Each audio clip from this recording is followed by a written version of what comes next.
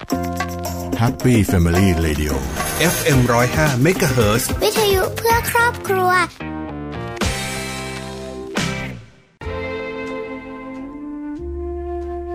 ปรัชญาของพ่อเศรษฐกิจพอเพียงสอนให้เราอยู่อย่างพอประมาณพอมีพอกินพอใช้ชีวิตจะมีสุขแค่คำว่าพอก็เพียงพอแล้วร่วมดำเนินรอยตามแนวคิดหลักปรัชญาเศรษฐกิจพอเพียงของพระบาทสมเด็จพระเจ้าอยู่หัวเพื่อนำไปสู่ความสุขอย่างยั่งยืนพบกับเรื่องราวข่าวสารด้านพลังงานทั้งในประเทศและต่างประเทศรวมทั้งการวิเคราะห์เจาะลึกทุกประเด็นร้อนในรายการ Energy Time กับดลฤดีชัยสมบัติกัญญาเลขาวัฒนะและพิสิทธิ์ช้างไพงาม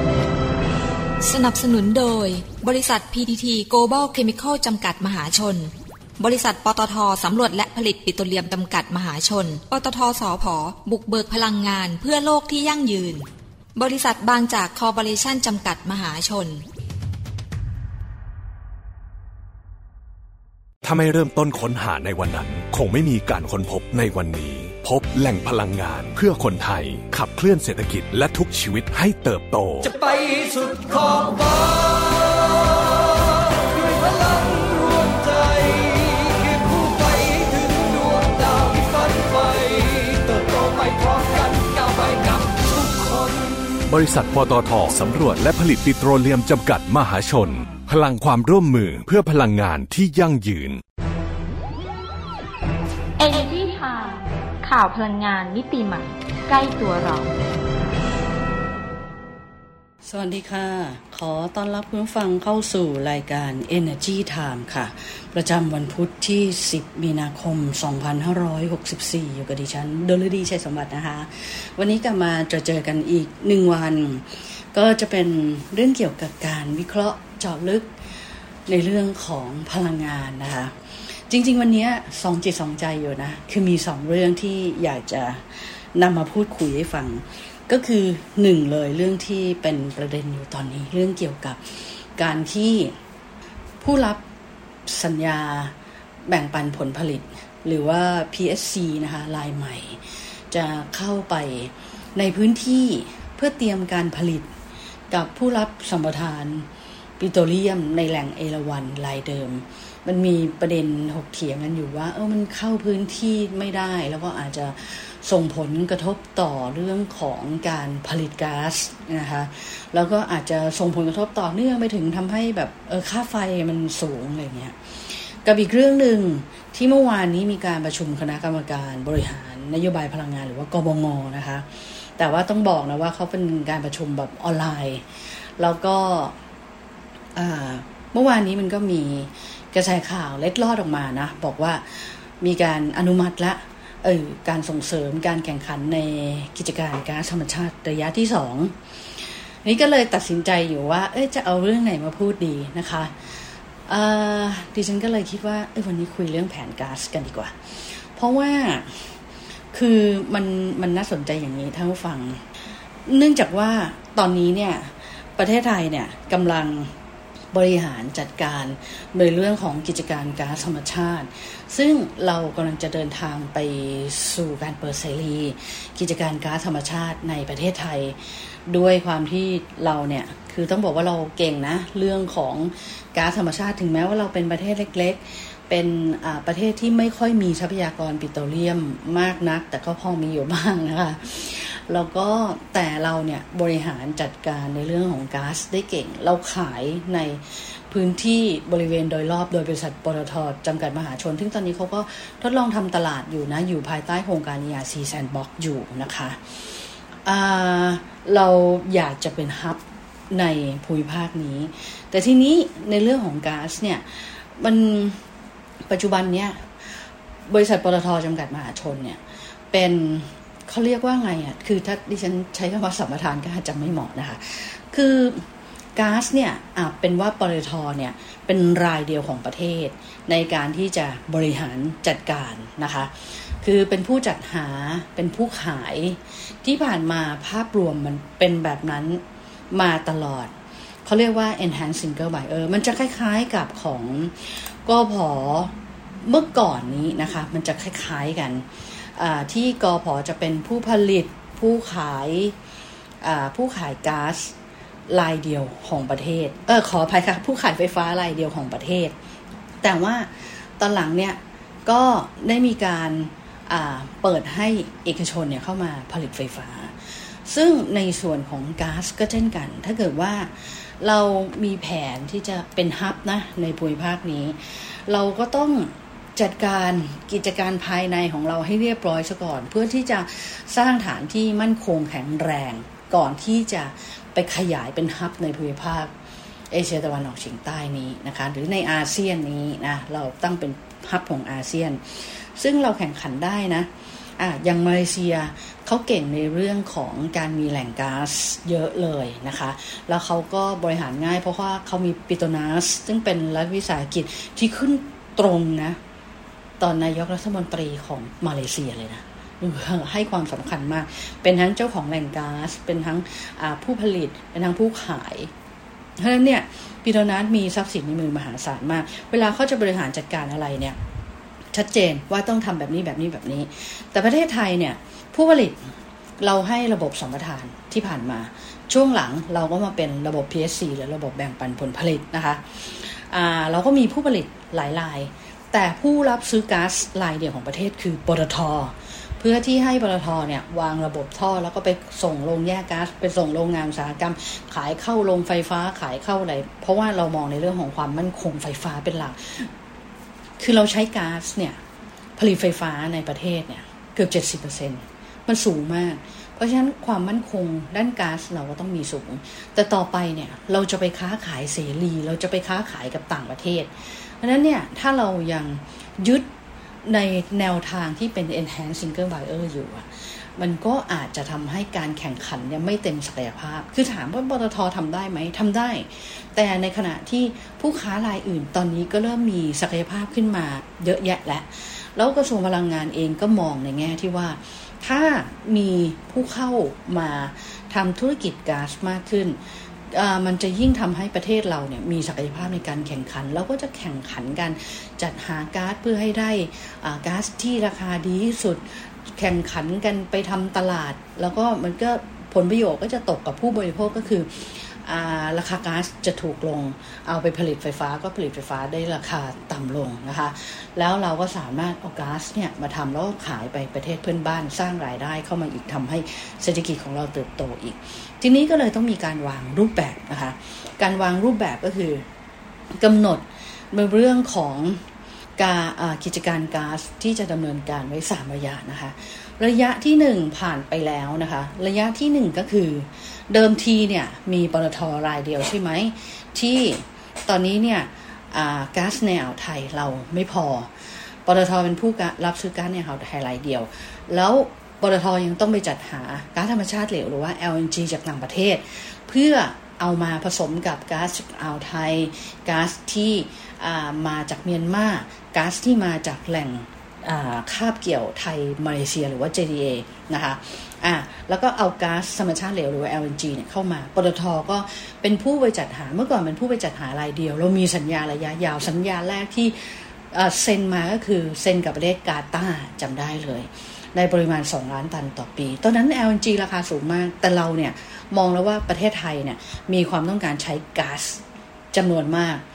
แล้วก็ยังใช้มากขึ้นอีกในอนาคตกลัวว่ามันจะไม่พอแล้วก๊าซอ่าวไทยเนี่ยหมดไปเรื่อยๆก๊าซพม่าก็เริ่มลดลงไปเรื่อยๆแล้วพม่าช่วงหลังๆก็เริ่มไม่ขายก๊าซให้เราละนะคะแล้วยิ่งตอนนี้ก็ในเมียนมาเนี่ยก็มีปัญหาทางการเมืองนะก็ยังไม่รู้ว่าผลกระทบมันจะไปไกลมากน้อยแค่ไหนเพราะว่าบริษัทคนไทยก็ไปลงทุนที่นั่นค่อนข้างที่จะเยอะทีเดียวนะคะเพราะฉะนั้นในระยะที่1ก็เลยเปิดให้การไฟฟ้าฝ่ายผลิตแห่งประเทศไทยหรือว่ากฟผ.เนี่ยได้ทดลองนำเข้า LNG เนี่ยจำนวน2ลำเรือคือเปิดให้รายอื่นมาลองนำเข้าดูซิว่าถ้ามาลองทดสอบระบบการแข่งขันในกิจการ LNG เนี่ยแล้วการขอใช้บริการสถานี LNG และระบบท่อส่งก๊าซธรรมชาติของปตท.เนี่ยมันจะเป็นยังไงบ้าง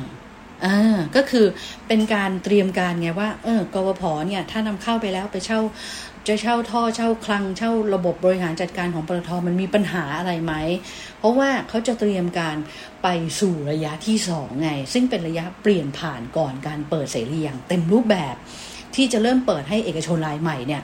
สามารถเข้ามาดำเนินธุรกิจก๊าซธรรมชาติในส่วนของการนำเข้า LNG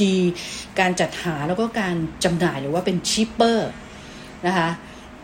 ซึ่งตอนนี้เนี่ยระยะที่1ผ่านไปแล้วกฟผ.ทดลองนำเข้าก๊าซมาแล้ว2ลำเรือประสบความสำเร็จด้วยดีกฟผ.ประสานงานกับปตท.ได้ดีมากไม่มีปัญหาอะไรเลยแล้วตอนนี้เรากำลังเข้าสู่ระยะที่2เพราะฉะนั้นระยะที่2เนี่ยคือระยะเปลี่ยนผ่านก่อนการเปิดเสรีอย่างเต็มรูปแบบกระทรวงพลังงานก็เริ่มเปิดให้ภาคเอกชนเนี่ยสามารถที่จะยื่นขอใบอนุญาตในการเป็นLNG shipper หรือว่าในการเป็นผู้จัดหาและจำหน่าย LNG จะจำหน่ายก๊าซได้นะคะดังนั้นก็มีคนขอมาตอนนี้ก็รวมกพ.ปตท.ก็5 รายแล้วนะคะก็จะมี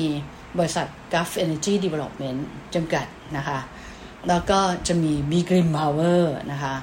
แล้วก็จะมีบริษัทร่วมทุนระหว่าง Gulf กับ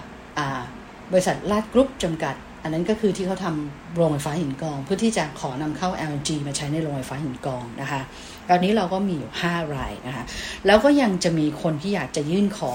ก็คือในส่วนของกลุ่มปตท.นะคือเขามี GPSC ใช่ไหมก็คือ Global Power Synergy จำกัดมหาชนเนี่ยเป็นบริษัทเรือธงในการผลิตไฟฟ้าแล้วก็ยังมีบริษัทปตท.สำรวจและผลิตปิโตรเลียมจำกัดมหาชนหรือว่าปตท.สผ.ซึ่งเป็นผู้ลงทุนพัฒนาแหล่งก๊าซต่างๆทั่วโลกเนี่ยเพราะฉะนั้นแล้วตัวปตท.เองเนี่ยเขาทำในส่วนของการจัดหาก๊าซอยู่แล้วแต่ว่าในส่วนที่ปตท.ทำคือมันเป็นการจัดหาก๊าซในส่วนของความมั่นคงก็คือเอามาป้อนให้กับโรงไฟฟ้าซึ่งมีสัญญาระยะยาวเพื่อให้โรงไฟฟ้าเหล่านี้เดินไม่สะดุดแต่ว่าในส่วนที่จะเปิดเสรีคือมันเป็นการเอามาทำในรูปแบบอื่นเอามาขายในโรงไฟฟ้าที่ไม่มีสัญญาก๊าซกับปตท.เอามาขายให้ภาคอุตสาหกรรมเอามาขายในเชิงพาณิชย์หรือขายไปต่างประเทศเพราะฉะนั้นปตท.บอกว่าในส่วนนี้ที่ไม่เกี่ยวกับสัญญาระยะยาวเขาก็จะขอมาเป็นผู้เล่นอีก1 รายซึ่งเดิมทีก็มองว่าปตท.จะขออนุญาตใบเดียวแล้วทำรวมเลยได้ไหมทั้งจัดหาก๊าซเพื่อความมั่นคงแล้วก็มาทำตลาดอื่นๆหรือว่าจะแยกเป็น2 ใบก็คือในส่วนของความมั่นคงก็1 ใบในส่วนของการจะมาเป็น LNG shipper ทำตลาดอื่นๆก็อีก1 ใบซึ่งเพราะว่าเอกชนรายอื่นสามารถเข้ามาแข่งตรงนี้ได้แล้วไงดังนั้นปตท.ก็ควรจะต้องมีโอกาสในการแข่งขันตรงนี้ด้วยแต่แยกให้ชัดเจนจะไม่เอามาปนกันนะคะดังนั้นแล้วก็ยังมีอย่างบริษัทผลิตไฟฟ้าจำกัดมหาชนหรือ Eco Group เนี่ยเขาก็มองว่าเขาก็สนใจลงทุนตรงนี้เพราะว่าเขาก็มีพาร์ทเนอร์นะที่ไปลงทุนที่เกาหลีใต้หรือแม้กระทั่งเขาเพิ่งไปปักธงที่สหรัฐอเมริกาไปลงทุนในเรื่องของโรงไฟฟ้าก๊าซลินเดนจำได้ละ Cogeneration นะคะก็มองว่าเนี่ยตรงเนี้ยเขาน่าจะมีศักยภาพในการที่มาทำตลาดอะไรได้แล้วอย่างประเทศเพื่อนบ้านเราใกล้ๆเนี่ยไม่ว่าจะเป็นเวียดนามกัมพูชาเป็นหรือว่าจีนหรืออะไรเงี้ยเราก็เมียนมาด้วยเราก็อาจจะสามารถทำตลาดก๊าซเข้าไปได้ถ้าเศรษฐกิจมันดีๆคือเวียดนามเนี่ยในช่วงของการแพร่ระบาดของเชื้อไวรัสโควิด -19 เนี่ยเชื่อไหมเวียดนามเนี่ยเป็น1 ใน 2ประเทศของโลกนะที่มีอัตราเติบโตทางเศรษฐกิจเป็นบวกนะก็คือมีเวียดนามกับจีนที่เหลือติดลบหมดเลยเพราะฉะนั้นลองนึกดูสิว่าถ้าเศรษฐกิจดีๆเวียดนามจะเติบโตไปขนาดไหนแล้วตอนนี้เนี่ยโอ้โหเวียดนามต้องการไฟฟ้าเยอะมากเลยนะคะแล้วจีนก็ยังขยายได้อีกเยอะเพราะฉะนั้นตรงนี้เนี่ยก็เลยมีคนสนใจว่าไม่ได้มาทำเพื่อส่งเข้าโรงไฟฟ้าของตัวเองส่วนใหญ่คนที่ขอเนี่ยมักจะมีโรงไฟฟ้าของตัวเองอยู่แล้วแล้วก็ขอเพิ่มเพื่อเอามาป้อนให้กับโรงไฟฟ้าที่ยังไม่มีสัญญากับปตท.แล้วที่เหลือเนี่ยก็อยากจะไปทำตลาดที่เราพูดกันมาเนี่ยนะคะเพราะฉะนั้นก็ต้องรอดูว่าในส่วนของบริษัทที่ปตท.ตั้งขึ้นมาเพื่อจะขอเป็น LNG shipper กับ Eco เนี่ยจะเป็นยังไงแล้วก็รู้สึกทางบีกลิมเนี่ยจะขอเพิ่มปริมาณนำเข้าด้วยนะคะก็ต้องรอดูนะคะเพราะว่าเมื่อวานนี้เนี่ยมติของคณะกรรมการบริหารนโยบายพลังงานหรือกบง.เนี่ยก็อนุมัติมาแล้วนะคะอนุมัติมาแล้วในเรื่องของแผนก๊าซระยะที่2นะคะก็คือช่วงเปลี่ยนผ่านเนี่ยแต่ว่าเขาบอกว่าคนที่มีใบอนุญาตอยู่แล้ว จะสามารถนำเข้า LNG ได้ภายในปีนี้แต่ต้องให้หน่วยงานที่เกี่ยวข้องอย่างเช่นสำนักงานคณะกรรมการกำกับกิจการพลังงานหรือสำนักงานนโยบายและแผนพลังงานหรือสนพ.ไปหารือกันร่วมกับกระทรวงพลังงานนี่แหละดูว่าปริมาณก๊าซตอนนี้มีเท่าไหร่มีความจำเป็นต้องนำเข้าจากต่างประเทศไหมแล้วนำเข้ามาแล้วมันจะทำให้มีปัญหาอะไรหรือไม่นะคะเพราะว่าตอนนี้กฟผ.เนี่ยก็ยื่นแผนขอนำเข้ามาแล้วนะคะ3 ปี 1.9 ล้านตันนะคะก็ยังเป็นตรงนั้นอยู่นะคะยังเป็นแผนเดิมอยู่แต่ว่าเดี๋ยวตัวเลขเนี่ยจะมีการปรับมากน้อยแค่ไหนไม่รู้บีกินมีปริมาณชัดเจนกัฟมีปริมาณชัดเจนนะคะที่ขอมาเนี่ยชัดเจนหมดแล้วว่าต้องการนำเข้าเท่าไหร่นะคะแต่ว่ากระทรวงพลังงานจะอนุญาตให้นำเข้าเท่าไหร่เท่านั้นเองแต่พอเปิดทางอย่างนี้ปุ๊บขึ้นอยู่กับการพิจารณาปริมาณอย่างเดียวแล้วนะว่าถ้าเปิดทางปุ๊บเนี่ยเพราะเดี๋ยวมติกบง.เมื่อวานนี้จะต้องเอาไปเสนอที่ประชุมคณะกรรมการนโยบายพลังงานแห่งชาติหรือกพช.ในปลายเดือนนี้นะคะก็ถ้ากพช.อนุมัติเดี๋ยวทางกระทรวงพลังงานกับหน่วยงานที่เกี่ยวข้องเขาก็จะไปพูดคุยกันว่าจะให้มีการนำเข้ากันในปริมาณเท่าไหร่นะคะก็ถือว่าขยับไปอีก1เป้าหมายแล้วนะคะแล้วพอมาอยู่ระยะที่3เนี่ยก็คือการเปิดแข่งขันเสรีแบบเต็มรูปแบบซึ่งในระยะนี้จะมีผู้นำเข้า LNG แล้วก็ชิปเปอร์หลายรายนะคะต้องจัดหา LNG เนี่ยมากขึ้นนะนั้นตลาดมันก็จะพร้อมเข้าสู่ระบบที่มีการแข่งขันมากขึ้นซึ่งอันเนี้ยมันจะต้องมีการกำหนดกติกาในเรื่องของการเปิดแข่งขันเต็มรูปแบบนะคะมีการกำหนดสูตรราคาก๊าซมีการกำหนดสัดส่วนก๊าซในโควต้าการแข่งขันว่าจะเป็นยังไงนะคะแล้วก็อีกอย่างหนึ่งนะคือตอนอันเนี้ยมันจะคือรูปแบบหนึ่งใช่ไหมรูปแบบหนึ่งที่ว่าเปิดให้ปตท.ทำเหมือนเดิมกับเปิดให้เอกชนเนี่ยเข้ามาจัดหาก๊าซแล้วก็แข่งกันแต่ปตท.ก็แข่งได้ด้วยแต่ว่าอีกอย่างหนึ่งนะก็คือหรือว่าจะให้ปตท.รายเดียวเหมือนเดิมซื้อก๊าซรายเดียวเหมือนเดิมแต่เปิดทางให้เอกชนเนี่ยจะหามาแล้วมาขายให้ปตท.ซึ่งอันเนี้ยเอกชนกับทางกพ.เขาค่อนข้างไม่เห็นด้วยเพราะว่าคือโรงไฟฟ้าป้อนก็ป้อนโรงไฟฟ้าเขาเองทำไมจะต้องไปผ่านคนกลางถูกไหมคะดังนั้นเนี่ยแนวทางนี้นี่ถ้าเป็นความคิดของดิฉันเองนะหรือว่าผู้วิพากษ์วิจารณ์เกี่ยวกับเรื่องแผนก๊าซเนี่ยหลายๆท่านที่ให้ความเห็นมาก็บอกว่าจริงๆเราก็แนวทางนี้ก็ไม่ค่อยที่จะ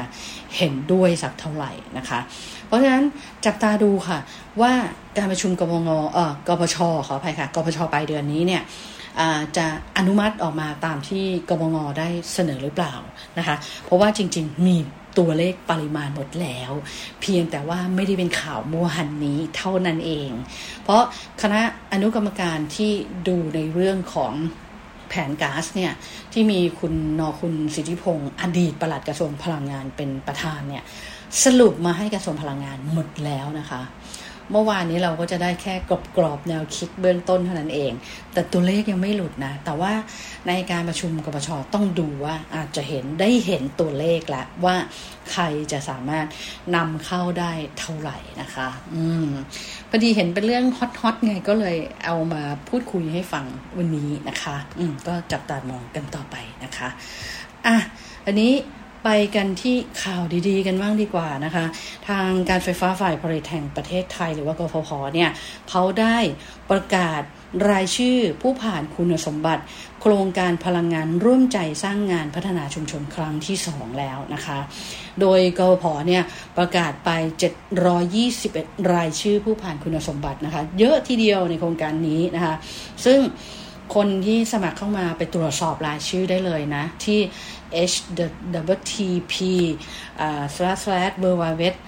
www.egat.co.th/newjobber นะคะแล้วก็เดี๋ยวทางกบเนี่ยเขาจะประกาศรายชื่อ ผู้มีสิทธิ์เข้าร่วมอย่างเป็นทางการวันที่19มีนาคมนี้นะคะแล้วก็เดี๋ยวปฐมนิเทศเลยทั่วประเทศ26มีนาคมนี้นะคะซึ่งทางคุณจรัญคำเงินผู้ช่วยผู้ว่าการบริหารจัดการความยั่งยืนเนี่ยในฐานะรองโฆษกของกพ.เนี่ยก็บอกว่าไอ้ตัวโครงการพลังงานร่วมใจสร้างงานพัฒนาชุมชนครั้งที่2เนี่ยก็คือเปิดให้นักศึกษาจบใหม่เนี่ยเข้ามาสมัครเพื่อมาเข้าร่วมงานกับกพ.แล้วก็กพ.เนี่ยรับสมัครผู้เข้าร่วมงานเสร็จสิ้นไปแล้วเมื่อวันที่3มีนาคมที่ผ่านมาแล้วก็มีการตรวจเอกสารตรวจหลักฐานการสมัครและก็มีผู้ผ่านคุณสมบัติตามเกณฑ์การรับสมัครของโครงการเนี้ย721คนนะคะแล้วก็เดี๋ยวผู้ที่ผ่านคุณสมบัติเนี่ยที่มีรายชื่อตามประกาศที่กพ.เขาจะประกาศเนี่ยเจ้าหน้าที่กพ.เนี่ยเขาจะติดต่อกลับไปหาคุณนะระหว่างวันที่8ถึง18มีนาคมนี้นะคะก็คือคุณกรอกช่องทางการติดต่อไว้ทางไหนเนี่ยก็เขาก็จะติดต่อไปทางช่องทางที่กรอกไว้ในใบสมัครนะแล้วก็เดี๋ยวจะประกาศรายชื่อผู้มีสิทธิ์เข้าร่วมโครงการอย่างเป็นทางการในวันที่19มีนาคมนี้นะคะแล้วก็ถ้าเกิดว่าใครได้แล้วก็เดี๋ยวเตรียมตัวไปปฐมนิเทศทั่วประเทศกันเลยนะวันศุกร์ที่26มีนาคมนะแต่ว่าไม่ได้ไปรวมกันอยู่ในที่เดียวนะจะต้องผ่านช่องทางออนไลน์ของกพ.เพราะว่าตอนนี้บ้านเราก็ยังไอ้นี่ในเรื่องของโควิดอยู่นะคะก็ต้องป้องกันกันอยู่ไม่ใช่ว่าเห็นเริ่มติดน้อยลงเริ่มอะไรน้อยลงแล้วผ่อนคลายแล้วไม่ได้นะท่านผู้ฟังเดี๋ยวกลับมาติดอีกเศรษฐกิจบ้านเราเสียหายนะคะไม่ได้นะคะลองฟังข่าวดีกันนะคะก็ถือว่าเป็นอีกหนึ่งหน่วยงานนะที่ร่วมด้วยช่วยกันกับนักศึกษาจบใหม่นะช่วยกันกระตุ้นให้น้องๆมีงานทำนะคะอีกหนึ่งเรื่องนะคะเรื่องของบริษัทปตท.จำกัดมหาชน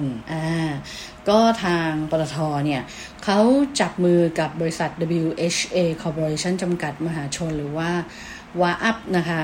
แล้วก็บริษัท Certis จำกัดโดยมีการไปลงนามในบันทึกข้อตกลง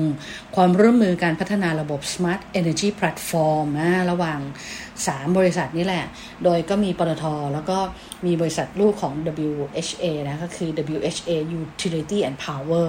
แล้วก็บริษัท Certis นี่แหละนะคะไปศึกษาระบบบริหารจัดการพลังงานอัจฉริยะด้วยดิจิทัลนะคะหรือ Smart Energy Platform สำหรับการซื้อขายไฟฟ้าจากพลังงานแสงอาทิตย์ในพื้นที่นิคมอุตสาหกรรมของ WHA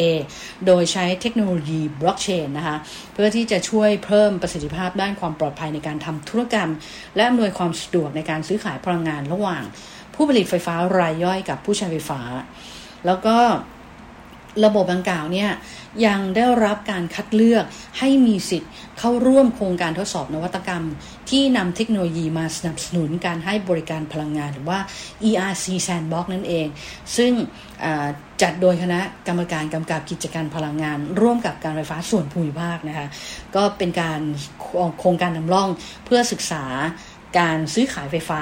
รองรับโครงการผลิตไฟฟ้าขนาดเล็กที่ไม่ผ่านระบบจำหน่ายหรือว่าไมโครกิดนะคะ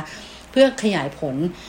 การใช้งานไปยังพื้นที่อุตสาหกรรมก็จะทำให้เกิดการบริหารจัดการพลังงานทางเลือกอย่างมีประสิทธิภาพแล้วก็ส่งเสริมการพัฒนานวัตกรรมพลังงานอย่างยั่งยืนด้วยนะคะตอนนี้หลายบริษัททำกันเยอะมากไอตัวซื้อขายพลังงานไอตัว Energy Platform เนี่ยทำแล้วก็ทำพัฒนาบล็อกเชนมาไม่ทำไม่ได้เพราะว่ารูปแบบของเทคโนโลยีหรือว่าdisruptive เทคโนโลยีเนี่ยมันเข้ามาในระบบเนี่ยทั่วโลกไวมากนะคะไม่ปรับตัวขายไม่ได้แล้วบ้านเราเนี่ยเก่งนะเรื่องพลังงานแสงอาทิตย์เราผลิตเยอะเพราะฉะนั้นเราต้องสู้ต่อไปเพื่อให้เป็นหนึ่งในโลกให้ได้นะคะสู้ๆค่ะบ้านเราแดดดีไงนะคะนั่นก็เป็นเรื่องราวดีๆที่นำมาฝากกันในวันนี้แต่ว่าวันนี้เวลาของรายการ Energy Time ก็หมดลงอีกแล้วก่อนจากกันไปนะคะอย่าลืมติดตามฟังรายการย้อนหลังนะคะผ่าน YouTube Channel Energy Time Online นะคะแล้วก็ Podcast Apple Podcast SoundCloud Spotify นะคะ Energy Time Online แล้วก็ www.energytimeonline.com แล้วก็ทุก channel ของโซเชียลมีเดีย Facebook Fanpage Instagram แล้วก็ Twitter นะคะโอเควันนี้เวลาหมดจริงๆแล้วค่ะก็ต้องขอลาท่านฟังไปก่อนนะคะสวัสดีค่ะ Energy Time ข่าวพลังงานมิติใหม่ใกล้ตัวเรา เปลี่ยนโลกเปลี่ยนไลฟ์สไตล์ด้วยการเปลี่ยนมาใช้พลาสติกชีวภาพสินค้าทางการเกษตรทั้งอ้อยมันสำปะหลังและข้าวโพดนอกจากเป็นสินค้าเพื่อการบริโภคแล้วยังสามารถนำไปเป็นวัตถุดิบเพื่อใช้ในการผลิตเป็นพลาสติกชีวภาพเป็นการพัฒนานวัตกรรมเคมีภัณฑ์ทางเลือกใหม่ที่มีคุณสมบัติการใช้งานไม่ต่างจากพลาสติกทั่วไปเพื่อตอบโจทย์การรักษาสิ่งแวดล้อมด้วยคุณสมบัติที่พิเศษของพลาสติกชีวภาพเมื่อสลายตัวแล้วยังกลายเป็นสารปรับปรุงดินที่ประกอบไปด้วยชีวมวลน้ำและก๊าซคาร์บอนไดออกไซด์ที่จำเป็นต่อการเจริญเติบโตของพืช PTT Global Chemical หรือ GC มุ่งพัฒนาผลิตภัณฑ์ที่เป็นมิตรกับสิ่งแวดล้อมโดยการพัฒนาพลาสติกชีวภาพที่สลายตัวได้ด้วยเครื่องหมาย GC Compostable ฉลากเพื่อสิ่งแวดล้อมที่ดีสำหรับโลกของเรามั่นใจกว่าเลือกพลาสติกชีวภาพสลายตัวได้ตามธรรมชาติที่มีฉลาก GC Compostable GC Chemistry for Better Living